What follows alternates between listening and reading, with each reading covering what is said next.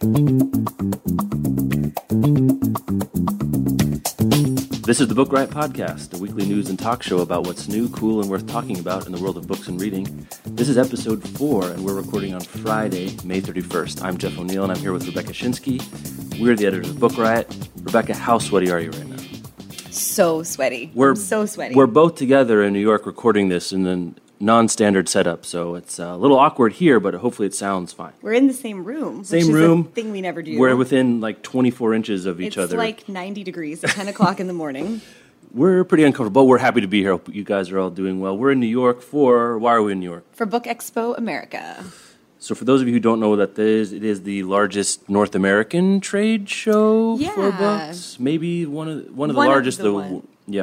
Maybe Frankfurt is the bigger. I think Frankfurt is the big one. Those Germans, you can't sleep on them. So that's where we're here. We're going, having meetings, talking to people about books, seeing what's coming out in the next, I guess, really through next summer, there's books that they're kind of talking about here. So the first thing we're going to do is just talk about interesting things we've seen so far.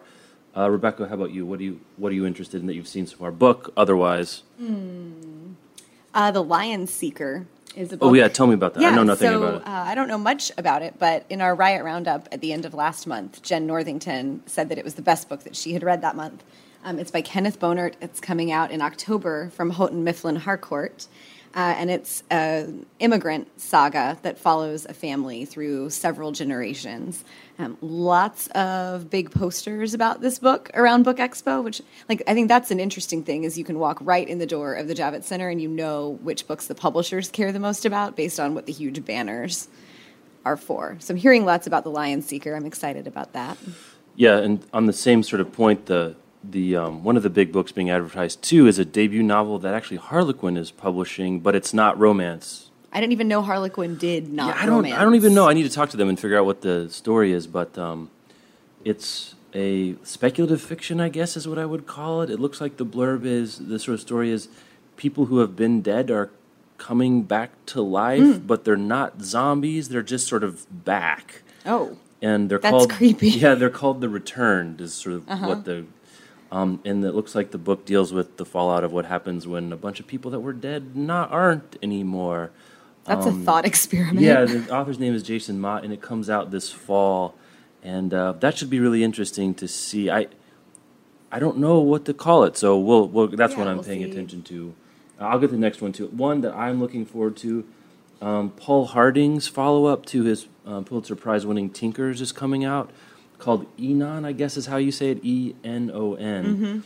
And my understanding is that it's not a sequel to Tinkers, because if you read Tinkers, that would be weird, but a companion, prequel, sidequel kind of thing. Like a Meanwhile? Yeah, maybe Meanwhile. I'm not really sure exactly how it's going to go, but kind of how Home was to Gilead is my understanding. Okay. Like maybe a different character's side of the story or something like that. So that's what I'm looking forward to too. Some of the ones people are talking about: Night Film by Marisha Pessl. Marisha Pessl. Her first book, the Special Topics in Calamity Physics, came out 3 or 4 years ago. A while. Right? Yeah, it's kind of. But her book is coming out in the fall, and a lot of people are talking about that. And we know people who've read it already and are like freaking out about it. And there is a new Neil Gaiman book coming out in June 18th, called The Ocean at the End of the Lane. Well, that's the one everyone wants, and no one can get. That's the one everybody wants. There's a Neil Gaiman event tomorrow, Saturday this week, at the Javits Center, and they're going to give away free copies of the book to the first 500 people, which tells you how many they expect to be at this thing at first 500. I mean, some of the other names you're going to hear about if you pay attention to books sort of even in a passive way. There's the new Veronica Roth, Allegiant, the third in that series coming out. Big banner for that one. Huge. I mean, that's like pop culture that exceeds the world of books. Amy Tan has a new book coming out. This book called The Fifth Wave by Rick Yancey. Yeah, everybody's mad about The Fifth Wave. That's like a straight up YA dystopian thing I'm hearing, but everyone's loving that. Jonathan Lethem has a new book coming out, Dissident Gardens, in the fall. People in Brooklyn having thoughts. It's just all people in Brooklyn. Outer Boroughs, Thinky, Chuck Tees, everything else. Let me see what else I got here. Here's one that just talking to people, one that I thought was interesting. It's a debut novel by a guy who's actually an architect, Charles Belfour. The name of the book is The Paris Architect. I live with an architect, so I'm interested in these sorts of things. It's a novel set during World War II, and basically this architect gets a commission from a wealthy industrialist, and he doesn't really know what it's about, but turns out it's a commission to build hiding places for Jews in buildings in and around Paris in the days leading up to the invasion, and maybe after. I'm not really sure. So Charles Belfour is actually an architect, and he's bringing some actual architecture knowledge to this sort of where can we put people and how would it actually work. So that's interesting. Another spin on, I'm a sucker for these World War II books. I think everyone else is as well. Yeah, but that's a pretty cool twist on it. The other one I heard about yesterday that I'm really looking forward just to seeing how it shakes out is called Quiet Dell by Jane Ann Phillips.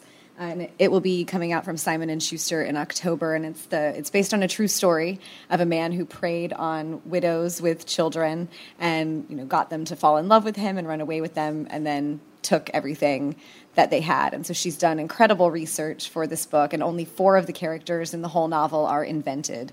And one of them is the newspaper woman who sort of cracks the story on this guy who serially seduces women who are widows and takes everything from them. And it sounds like it's just very dark and twisty and that good, heavily researched historical fiction, but that should really be fun to read.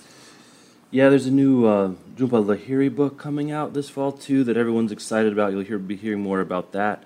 Longborn by Joe Baker, which is Pride and Prejudice told from the point of view of the servants, is going to be a big book. I think a lot of people are going to be interested in that. I myself am personally interested. Jesmyn Ward, who won the Pulitzer Prize in fiction for Salvage the Bones, has a memoir coming out from Bloomsbury, and I'm very excited about that. Little Cat by Tamara Faith Berger is coming from Coach House Books.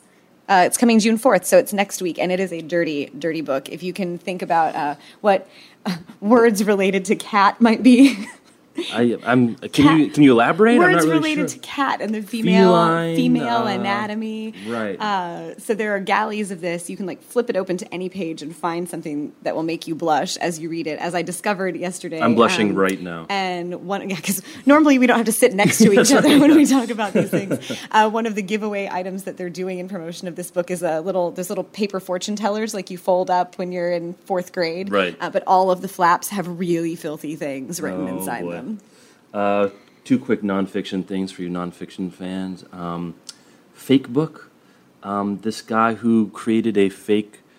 No, it was really his Facebook profile, but he faked a cross-country walk from coast to coast and photoshopped himself into a bunch of places, but he actually didn't go anywhere. And That's so interesting. It's the story of how he did it. And actually, apparently, it inspired a few of his friends to quit their jobs and actually do it. Oh. So he's writing this book about how he did it, why he did it, and what happened. So he faked the trip, but his friends actually did the trip. Yeah, some were inspired to actually go do it. That's crazy. So that's called Fake Book. One that you book nerds out there, and if you're listening to this, be honest with yourself. Well-Read Women by Samantha Hahn. It's about literary women who themselves are big readers. So that's coming from Chronicle this fall as well. So check that one out. I guess that's nonfiction about fiction, which is fiction. I don't know. It's weird. I can't find the title of it right now, but Doris Kearns Goodwin, the great historian. Right, yeah. I saw her. She was signing books. Yeah, the line was she huge. has a new book coming that is a history of journalism. Ah, okay. Cool. And then the last of the Glenn Duncan werewolf books. The Last Werewolf and Tallulah Rising. Yeah, the first 2 in the trilogy, and By Blood We Live is coming out. I think after the first of the year, that's coming out. So if you like those books, look for the third one. And if you didn't, and if you like sexy time werewolf literary fiction. And who doesn't? Yeah, what was the first one of those? I can't remember. The first one was called The Last Werewolf. The Last Werewolf. Yeah, start there, and then you've got some time to catch up. Yeah, and if you love a narrator who drops a lot of literary references. Oh, really? I didn't know that. He's the last werewolf left, so he's 300 years old, and when you're that old, you've read all the books. Wait, werewolves are old? They live a long time? Not as long as vampires, but they live a long time. I need a flowchart for who lives so long. Well, this werewolf lived a long time, and he evaded the global anti-werewolf hunting them down group. So he's read all the books. Yeah, right. And his name is Marlowe. Oh, come on. Right, yeah. Right. All right. Well, and believe it or not, that was after one day at BEA, and we still got 2 more to go. But I think we sort of saw most of the big titles. Who knows if we have more stuff to tell you about? We'll tell you about next week. Let's do the first sponsor. I'll do this one. All right. I just love it when you talk about signature botanicals. I know it's my. But I tell you what, today is a on the porch with a G&T day. That's true. And if you are doing that, you might consider Nolet's Silver Dry Gin. Modern gin. It's a floral gin, Turkish rose, but also some fruit. Peach raspberry flavor, so if you are interested in try it, see if you can pick those out from the folks at Nolet's, who also make Kettle One vodka, so most of you have probably at least seen that. Mm-hmm. These guys have been making distilling spirits for 300 years, small batches, and it's, if you're not a huge gin fan from what you normally have had, you might consider trying this. It's a modern kind of gin. I think will surprise you with what gin can do, so... Check that out at facebook.com/NoLetsGins. And if you are having a few G&Ts, make sure you stay at home or get someone else to drive you wherever you go, because you'll be drinking responsibly wherever you are. So that sounds good, right? It does, yeah. I mean, I'm going to go straight from iced coffee into something with gin. I know if it wasn't 10:45, I'd make us something with an umbrella in it right now. So, all right, let's go to the next story. What's next? All right, next story. So Borders, went out of business. Pour out a 40 for the Borders. Pour in a 40. I'm not using my Nolet's Silver Dry for Borders. I'm not that sad about Borders. But last week, a U.S. District Court ruled that all remaining Borders gift cards are worthless. Like that, if you have one, that somehow you're a person who received a gift card for a book and you never went and bought your book, you're up a creek. Maybe you're a werewolf and you think you've got some time. Maybe so. But there are apparently 17.7 million people who have outstanding Borders gift cards, and those were worth $210 million. Man, that's a tough break. That's a tough break. That's a tough break. You get a gift card, the thing goes out of business, you're up shit. Moral of the story is you should use your gift card as soon as you get it.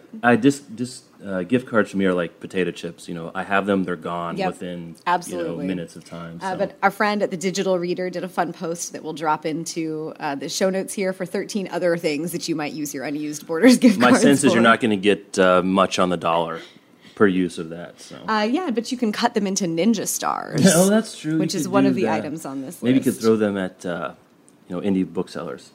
Jimmy a Lock. I just wanted to say Jimmy a Lock. That's fun. Okay, so I hope you didn't have a Borders gift card, but if you did, better luck next time. Another story, a listener, Michael Pickett, sent in his project. He heard us talking about Book Goose last time, bookgoose.com, and he said, I have a project you guys might be interested in. So I looked at it, and I am interested. It's called the Lit Map Project, litmapproject.com, and basically what he's doing and having people help him do is map the real-world locations of things that happen in fiction. So if you go to litmapproject.com, the first thing you see is a huge map with a bunch of pins in it. You know what this looks like online now, and you can zoom in and see, you can see what happened in the particular Bloomsbury neighborhood of Mrs. Dalloway. You can see where things that happen in Things Fall Apart in Africa happened. You can see where things in Australia are happening in Peter Carey novels. You can submit spots where if you know a particular author's work really well and you don't see it on there, you can drop a pin in there and say what happens. And I think it's it's fun to browse. You can zoom in and zoom out. This is one thing people ask us a lot is, tell me about something set in X. Mm-hmm. And if this was really robust, and maybe someday, hopefully it will be, we could just use this and sort of say, oh yeah, let me take a look at that for you. So that's pretty cool. Small Demons is great for that too. I think these projects are complementary of each other. If you don't know smalldemons.com, they aggregate the people, places, and things in fiction. So you could look up books that mention Coca-Cola, books that mention Nolet's Silver Dry Gin. Oh, I'm sure there's a bunch of them. They will churn out the books that mention those, or you can go the other way and pick a book, and then it will give you all of the pop culture references that are in that book. The Murakami ones are really fun to look at. It's just a great rabbit hole to go down into. I don't really know what to use it for in a work sense yet, but it's really fun. Yeah, that's cool. So if you're the kind of person that likes to do that kind of thing, you have a favorite book, you have a favorite location. Say you're going on a trip this summer. I always like to read books set in places I'm going. Mm. So if you're headed somewhere, you can use this and see what's there. And find out if there's something you want to read. So that's cool. Thanks, Michael, for sending that in. Check that out. If you've got something cool that you think other people should know about or you think we should talk about, podcast@bookriot.com, and we will see it. And that one was litmapproject.com. Yeah, okay. New releases. New releases. They've got new books this week. That's it. Do you want your book released this week? Well, I mean, most people who read books are not at book expo That's a this good week. point. We're in a bubble. Yeah. But the ones that I'm talking about this week are ones that we've been hearing about in books for a while now. The Sun by Philip Meyer. It's a multi-generational saga of a Texas family that is taking over Comanche land in the 1800s and building that into sort of, I think it's a There Will Be Blood sort of situation. Okay, gotcha. Through the 1900s and into the 20th century. His first book, American Rust. I don't know if you read American Rust. No, I didn't. I wanted to, and I never, It's this great portrait of a dying town in the Rust Belt, and these two men who narrate in stream of consciousness, but this sort of a falling down part of the world. And Philip Meyer does this incredibly well. I'm really excited to pick up The Sun. Cool. Amanda Nelson, one of our contributors, picked that as her best read of last month. All right. Not going to be an uplifting book, but a fun one to read. All right, yeah, good. There's Elliot Holt's debut novel, You Are One of Them. It's about two young girls who are best friends in the 80s who are scared by all of the Cold War stuff that's going on, and they both write letters to the Kremlin requesting peace, and only one of them gets a response and gets invited to go to the Kremlin and then becomes a press sensation. The other friend is left behind and never forgives the friend for leaving her. The book picks up when they reunite after 10 years. Wow, weird. Okay. So friendship. I had no idea that's what that. Okay, Yeah. I'm just completely shocked. Friendship and global politics. Communists. Grudges. Everything you Yeah. love. But I've been hearing about this one for close to a year now. So a okay. big, buzzy debut novel. And then this is just a personal fun pick for me is American Savage by Dan Savage, who writes about sex and relationships and marriage and politics and the the Venn diagrams of all of those things. Does great columns, and he's written a few books before, but this is a new collection of essays and I think some previously published work on those topics. So if you are into that sex, culture, politics thing. Cool. All right. So while we're on it, let's do birthdays, and we'll come back to we got this other thing. Birthdays, two big. Well, there's actually kind of a lot of birthdays first week of June. It turned out, but I'm just picked out two for you. First, Thomas Hardy, born June 2nd, 1840 in Dorset, England, wrote Jude the Obscure, Far from the Madding Crowd, Tess of the D'Urbervilles. So here's an interesting one. He was married twice. His first wife and kind of the love of his life died, and he was remarried, and his estate wanted to bury him in Westminster Abbey, but he and his family wanted him to be buried with his first wife in his hometown. Diss to the second wife. Well, I think she knew the story of what's going on. But, so how do you solve that problem? You cut him up. You bury his heart. Is that for real? That's what they did. They cut it. They took out his heart and they buried his heart with his first wife in Dorset, and the rest of him is in Westminster Abbey. That is creepy, but also sort of rad. Yeah, they used to do stuff like this. They cut pieces, like a saint. They cut you up and they sent you here, they sent you there. I feel like that's the King Solomon dilemma. Like you're supposed to offer to cut the guy up, and then everyone is supposed to say no. Yeah, no one says no. Well, Emma, his first wife, she didn't have much of a say. She was just lying there. In Westminster Abbey, you could put his hand there, his writing hand in Westminster Abbey. Really, I don't know. That's kind of so. That's Thomas Hardy, June 2nd, 1840. Second one, Allen Ginsberg, beat poet, author of Howl, Kaddish, and a bunch of other beat poems. What I was reading about him and looking for something to say about Allen Ginsberg, and so what I found was, at the end of his life, he was sort of dying for several months, but coming in and out of consciousness.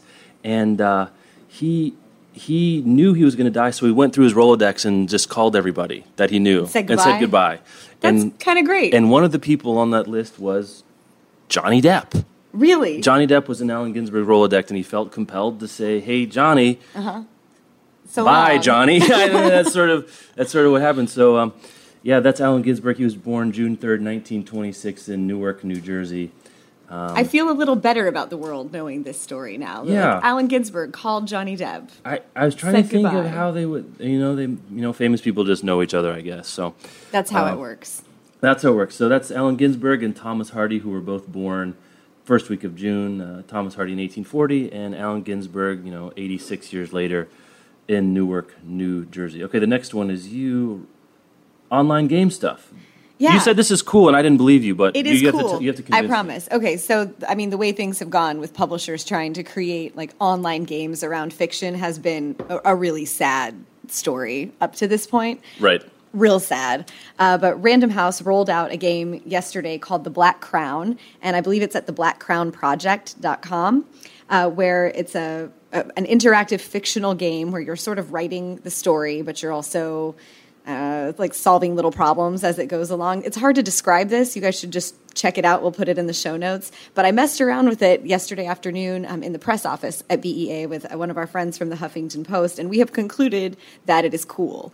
From the very first page, you're asked a bunch of questions to identify yourself as a user, the typical, like, how old are you, what's your gender, and the wording, the voice in those responses that you're offered to choose from is really like sort of cheeky and dark, and you know right from the get-go that this is going to be something a little weird. But it looks like fun. I went through a couple of the steps of the pages yesterday, and I thought this is pretty cool. Okay. I think you can expect a Book Riot look at it in the next week or two. We got to write about this. We got a couple contributors that know their gaming certainly better than I know my gaming. It's been a while, baby. But looking forward to seeing how that shakes out. And I'm just sort of happy to see a publisher do this in a way that doesn't suck. Yeah. Text, journals, maps, photographs. You can go to blackcrownproject.com to learn more about it. And you have to sign in with Facebook or Twitter, is that right? Or can you do it just on its own, it looks like? Looks like you have to sign in with Facebook or Twitter. All right. Well, if you're not on one of those things, you're probably not super interested in online narrative. But I hope it doesn't suck, because we need some of these that don't suck. Yeah, It'd be cool it looks to see cool. some great ones. So that's Black Crown Project, and it's from Random House. All right. We're going to have a shorter show today, because we got stuff to do and because we're sweating it's real real hot. But I got a quiz for Rebecca. This is like truly Jeff in teacher mode. You can hear the paper. So in one of the publications from BEA, there was an article about how many bookstores are in each state, and then it broke it down to bookstores per capita by state. So how many bookstores there are for X number of people, and then it ranked all the states plus the District of Columbia. So Rebecca knows nothing about this, and I thought it would be fun to quiz her. I was forbidden to look at the list. Forbidden to look at the list. So let's see, how should we do this? How about this? I'm not going to ask you to guess what the number 1 and number 51 is, but tell me one you think would be in the top 5. Like, what state do you think should be in the top? You would not should. That's wrong. You would expect to be in the top 5 for number of bookstores per person. I think I would put New York in the top 5 if I had to guess. Would it surprise you if it was in the bottom 3? It certainly would. New York State, number 49 out of 51 Holy bookstores cow. per capita. There are 505 bookstores in New York, but that means there's only one for every 38,753 people. Whoa. Surprise. Is your mind blown? Little bit. Yeah, see, that's what I was looking for. Yeah, I mean, New York. it feels like New York is so literary, and there are, I guess, it feels like also there are more independent bookstores here than in a lot of places, but there are so many more people that per capita thing gets. Well, another story that was going around this week, speaking of that, was that a independent bookstore is going to open in Astoria, I think it's Astoria, in Queens, New York, one of the boroughs of New York, and it's going to be the only independent bookstore in Queens. So that's a couple million people with one bookstore. So I need a new strategy. You got to go outside the box. I'm thinking places with few people. There you go. Okay, and now lots you're thinking of bookstores. Because this is not just bookstores per state; it's per state per capita. Right. That per capita. New York is 505, so I think it's in the top 5 for number. So big places with not many people. A Dakota, North or South Dakota. Dakota, let me see. People read books there, South right? Dakota, right in the middle. Okay. Number 25 with one bookstore for every 21,000 people, 38 bookstores. Let me see. What about Utah? Let's see. Utah. 37. Man, I'm not doing well. You haven't got above 25 yet. Montana? Number 1. Oh, for real? Number 1. Montana has the most bookstores per person in America. They only have 1 million people, but they have 64 bookstores. So there's one for every 15,705. Where's Wyoming? Wyoming, 2. For real? Wyoming, number 2. This is crazy. Isn't it weird? I mean, I don't know how do we explain this? Well, I don't know, because I think of like you live in the middle of Montana, so if you're not close to a bookstore, those are the people that I think are more likely to be ordering all their books online. I don't know. I don't know what to tell you, man. But they've got a lot of bookstores. Now I want to see a cluster map of where the people are and where the bookstores are in those big, I think what you might have is a lot of smaller towns that each have a bookstore. Can have a bookstore. It's sort of the opposite problem of New York, where you have a lot of bookstores, but there are people in such a density that you only need, one can support 110,000 people or something. Well, where's that. Kansas? We both grew up in Kansas. Let's see how we did. Number 9. Nice. Go Jayhawks. Good job, Kansas. Missouri, luckily, is right behind us at number 10. So where they belong. Where they belong, right behind Kansas. Let's see, what else is interesting? Let me give you the top 5 states. Montana, number 1. Wyoming, Vermont, Alabama, Tennessee. Interesting. Yeah. This is interesting. So let's see. So the big states... Let's see, what else you expect. So California, let's do big states. California, number 46. California was 46. 46. What about Massachusetts? Massachusetts, 45. So population density, not good. That's kind of inversely this proportional. Thing. That's I'm trying interesting. to see. Washington, D.C., interestingly, dense, is number 14. Well, and Virginia often shakes out as on Amazon's list of the most well-read states. Virginia often ranks really highly. Right. Because Amazon defines well-read state as people who buy stuff from the Amazon. books. Right. And all of the politicians from everywhere and all of the lobbyists from everywhere are traveling, spending time in D.C. and then leaving. But Virginia's right in the middle, 26. Yeah, that's interesting. 22,000. So the spread, just so you know what the spread is, Montana, which has the most bookstores per capita, has 15,705. And then New Jersey, bringing up the rear, has one bookstore for every 40,851 people. So almost more than twice as many people per bookstore. Oh, and so a thing that you and I were trying to figure out last week, not on the show, but just wondering, offline. Is where and what is the most profitable independent bookstore in the country? Yeah, which one makes the most money? Right. So we were talking about maybe the Hamptons. I was thinking maybe Books and Books in Miami. Yeah. Number 3, I'm going Vermont. Is number 3 on here? Oh, yeah. Somebody in Burlington, Vermont. Yeah, vacations, winter, something like Northshire Books up there is really awesome. The South, I have to admit, and shows my bias, comes out pretty well here. There are a lot of bookstores in Mississippi. Mississippi, Tennessee, Alabama, Arkansas is number 7. South Carolina is number 15. Mississippi, number 16. West Virginia, number 17. Georgia, number 18. So all the way. And then all of my blue state brethren here. Washington, Michigan, California, Connecticut, Hawaii, New York, and New Jersey, they're all in the bottom 10. That's exactly the opposite of what I would expect. That is the opposite of what we would expect. You can tell why I wanted to shock you. Yes, thank you for shocking me. Any other states you're interested in? Oh, I don't know. If any of the listeners happen to have any knowledge or like a link to the list of profitable bookstores and where they're located, if we know to find that. Podcast at bookriot.com, let us know about that. Let me just see if there's anything else that's interesting here. The bottom 5, I don't think I read this. Where's Florida? Retirement. 29, those people read a lot of books, right? 29. That's Florida what I'm going to do. Illinois, right? Oh, here's the most. California has the most bookstores, the most just in raw numbers. 1,185. That's a lot of bookstores. A lot of bookstores. Texas is second with 1,004. And then from there, it's the great state of New York. Oh, sorry, no. Florida. 797. Okay. It goes right with population. Illinois, New York, then Ohio. But, total stores, the fewest. This is interesting.